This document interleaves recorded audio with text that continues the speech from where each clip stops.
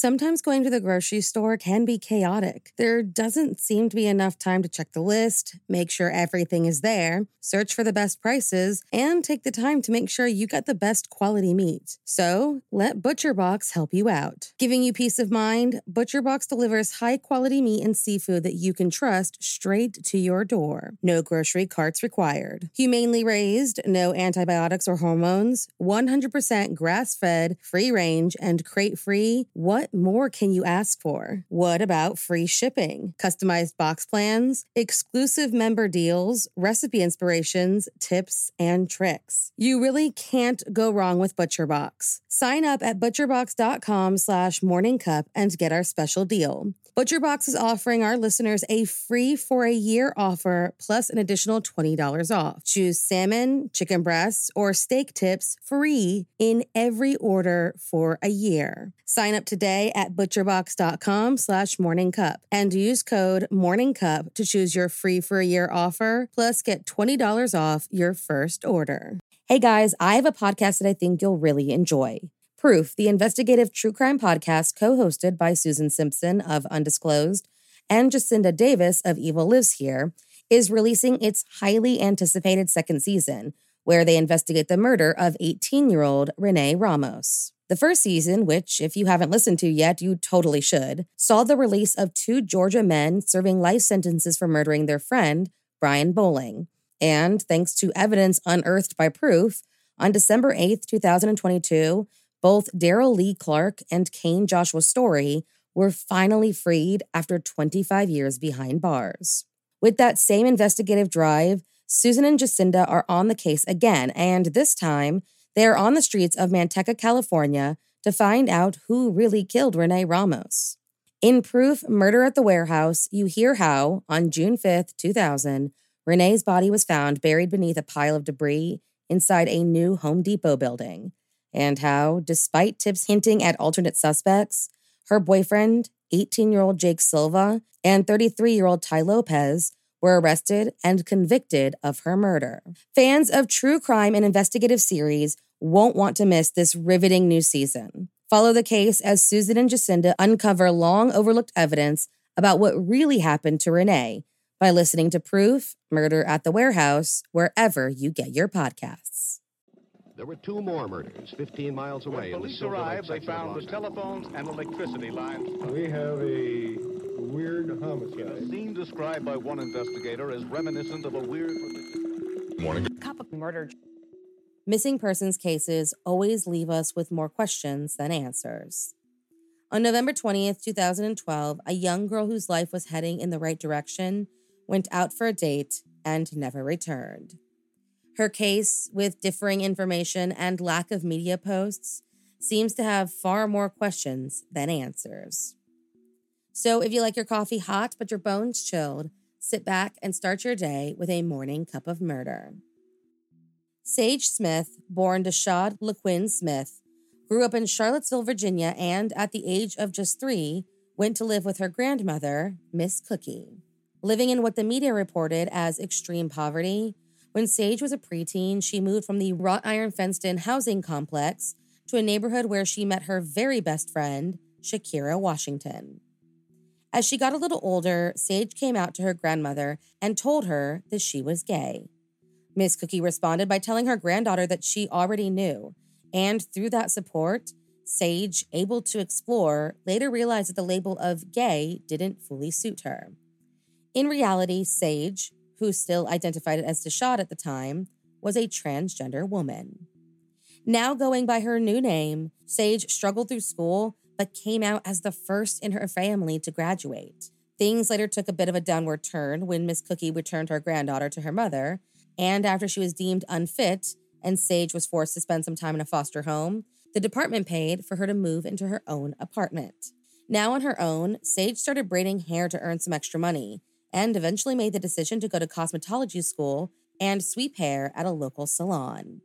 Things only got better when Shakira and Aubrey Carson, her childhood friends, moved in with her, and together, the trio started going to parties, hanging out, and inviting friends over to their apartment.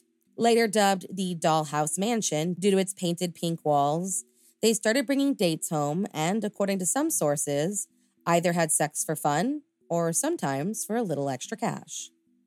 Either way, they were all extremely safe and always kept each other updated on their whereabouts and activities.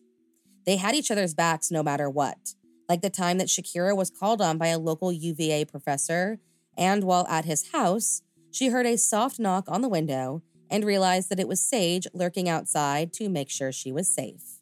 Things in Sage's life were going really well.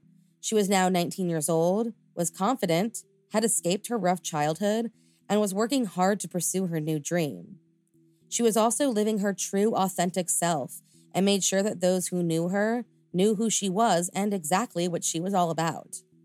Though she was always open about her gender identity in person, on November 9th, 2012, Sage officially clicked the female button on her Facebook page. Just 11 days later, however, Sage Smith disappeared and has never been seen again. On the morning of November 20th, 2012, Sage spoke with her father on the phone, congratulating him on the anniversary of his release from jail. At some point, she asked him for some money, but with the exception of that, nothing really seemed amiss during their conversation. She spent the rest of the day in a great mood and was looking forward to the upcoming Thanksgiving break, where she planned to travel and surprise her stepsisters with a visit. Then, at around 5 p.m., she started getting ready for a date with a man named Eric McFadden. Now, to understand how she met Eric and why it's important to the story, we need to go back a little bit and talk about what journalist Emma Eisenberg found on Sage's Facebook back in March of 2012. Sage, according to the sources, allegedly placed a number of casual encounter ads on Craigslist and met up with the men whom she communicated with on the site. Though her friends were wary of the practice, either through one of these ads or some other way, Sage met up and hooked up with a married man whose wife she contacted and told of the affair. According to Emma Eisenberg, someone told Sage to, quote, watch her back, because people had some unfinished business with her. It was also through that Craigslist ad that police believe she met Eric McFadden. Walking out the door in a black jacket, gray sweatpants, a scarf, and black rain boots, at 5:50 p.m., Sage woke up Aubrey from a nap to say that she was going to, quote, meet a man, but that she would come back later that evening. When Aubrey woke again at 8 p.m., Sage was nowhere to be found. Calling Sage's phone to see where she was, the calls kept getting sent to voicemail. They knew immediately that something was wrong, especially when she didn't come back home the following morning. With all of Sage's loved ones stating how out of character it was for her to not answer her phone or to let it die, Aubrey called the Charlottesville Police Department on the afternoon of November 21st, but was shocked when all they did was ask for her name, birth date, and picture. They did, however, begin preliminary searches for Sage and realized that her last known whereabouts were when she was seen walking down 4th Street on her way to the Wild Wings Cafe next to the train station. By November 24th, they had set up a grid search and began checking every trash can, dumpster, and open lot for signs of Sage Smith.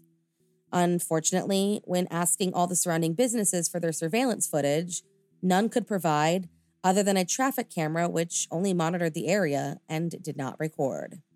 With little to go off of, they began searching the local landfill and, again, came up empty-handed. Then, a few days after the disappearance was reported, a lead came in with the help of Sage's friends and family, who were desperate to help find her. After handing out flyers and taking to Facebook for information, her family posted the phone number of Eric McFadden, and an acquaintance of Sage's, Yami Ortiz, recognized it and reached out. Now, this next bit of information was only found in a few sources, so take it with a grain of salt. But according to Yami, Sage and Eric were actually dating, but he, at that point, was not ready to come out and say he was dating a trans woman. He was also dating another woman, Esther Ivini, who allegedly paid Sage in the past to keep the relationship a secret. But unsure if the money was in exchange for the secret, blackmail, or even sex work, it's hard to know if it's related to the case at all. Regardless of how much of this was true or not, we do know that Sage's father, Dean, learned that Eric worked at a local Sherwin-Williams and posted his photo all over Facebook in hopes of drumming up leads. Yami went to the police with what she knew, and Dean contacted Eric's work and learned that he had not reported in for the last 3 days. In fact, he wasn't even in Charlottesville anymore. Police made attempts to contact Eric, and when they finally managed to get through, they asked him about his relationship with Sage Smith. In New York now, Eric claimed that he was supposed to meet her the night of the disappearance at the train station, but that it never actually happened.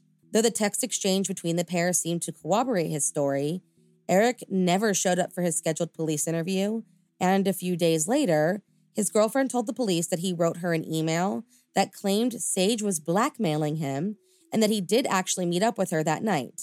He said that she had many enemies, and when a group of people showed up at the station, he decided to keep on walking and leave Sage to deal with it herself.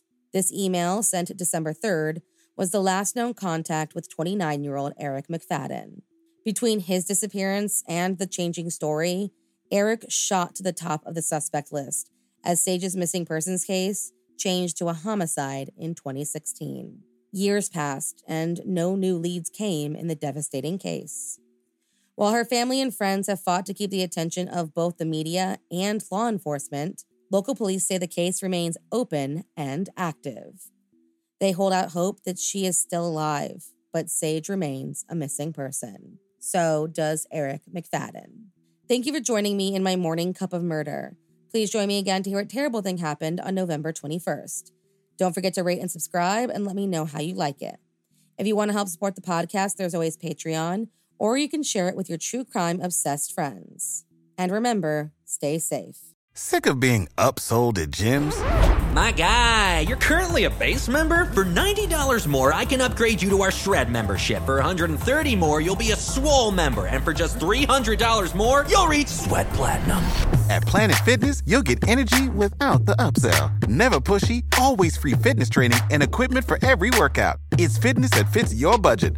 Join Planet Fitness for just $1 down and $10 a month. Cancel anytime. Deal ends Friday, May 10th. See Home Club for details.